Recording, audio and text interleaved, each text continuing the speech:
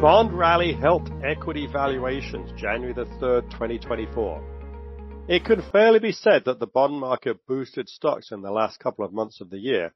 Equities have lost their cheapness in recent years, ever since the Fed belatedly became concerned about inflation.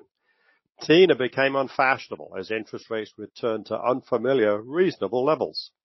Compared with bonds, stocks are as expensive as they've been for at least 2 decades. October was the worst point of the year for relative valuation. The equity risk premium, defined here as the yield between the S&P 500 earnings and the 10-year Treasury, touched 1.0 as long-term rates briefly reached 5%. The subsequent bond rally was helped in December by the FOMC's Summary of Economic Projections, or SEP, indicating rate cuts in 2024. The fall move in bond yields was so strong that the relative pricing of stocks still isn't as poor as it was 2 months ago, even after an almost 16% rise in the S&P 500. The problem with considering the market's equity risk premium is that performance has been dominated by the Magnificent Seven. 5 of them sport an earnings yield nowhere close to the market. Tesla in particular looks ruinously priced. This blog maintains a spirited dialogue with fervently happy Tesla owners, watch EVs are not cheap, whenever we fail to embrace the charms of waiting 20 to 30 minutes to recharge. Uber leases Teslas to some of their drivers, and I've only heard one complaint about having to stop at a charging station in the middle of each workday. Elon Musk has built a devoted following, and a short trip to penury awaits those who short Tesla. The last short squeeze ended in 2020 when Tesla finally took pity on the shorts, providing more supply with a secondary offering following a tripling in price.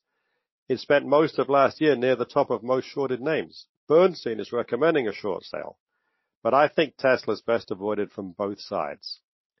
The domination by the Magnificent Seven is evident in the contrasting results of the S&P 500 with its equal weight cousin. From 2013 to 2022, the annual returns of the market cap-weighted version beat equal weight by an average of 0.7%. Last year was 12.4%. It was less about stock picking than how much AI you had in your portfolio. The dogs of the Dow, popularly defined as the 10 stocks in the Dow Jones Industrial Average with the highest dividend yield, all lagged the S&P 500 last year. Historically, their purchase has rewarded investors over the following year. It does seem to be a moment of extreme valuations. Without the Magnificent Seven, the equity risk premium would be closer to its long-term average. After examining the market from these various angles, 5.25% 3-month Treasury bills seem pretty reasonable. The market is telling you the yield won't last, but you never know. Jay Powell downplayed the inference from the December SEP that they'll be cutting rates in the first half of this year. If you're ambivalent on adding equity exposure, even if rates fall this year and rolling over Treasury bills averages, say, 4.5%, that hardly looks like a disaster. Energy infrastructure continues to offer compelling cash returns. Enbridge yields 7.6% and has increased its payout for 29 straight years.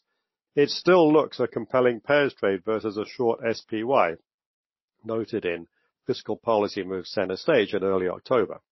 And January should see seasonal buying pressure in MLPs. See the MLP Yuletide Spirit. AMLP is the simplest way to play that. Although this deeply flawed ETF is regularly criticized on this blog, it does have its uses as a short-term trading vehicle. On December 26, also known as Boxing Day to Brits, email me if you want to know more, the Vogtle nuclear power plant in Georgia finally began commercial operations. It's the first new nuclear reactor in the U.S. since the Tennessee Valley Authority's Watts Bar 2 was commissioned in 2016. France relies heavily on nuclear for power, and China is leading the world in new construction, as for many things. Spain confirmed they're phasing out nuclear power by 2035. It's not credible to be concerned about global warming, but also be anti-nuclear, the world's safest form of power generation. If your only solution is to run everything on weather-dependent solar and wind, you're promoting an enormous leap backwards for humanity rather than trying to solve the problem.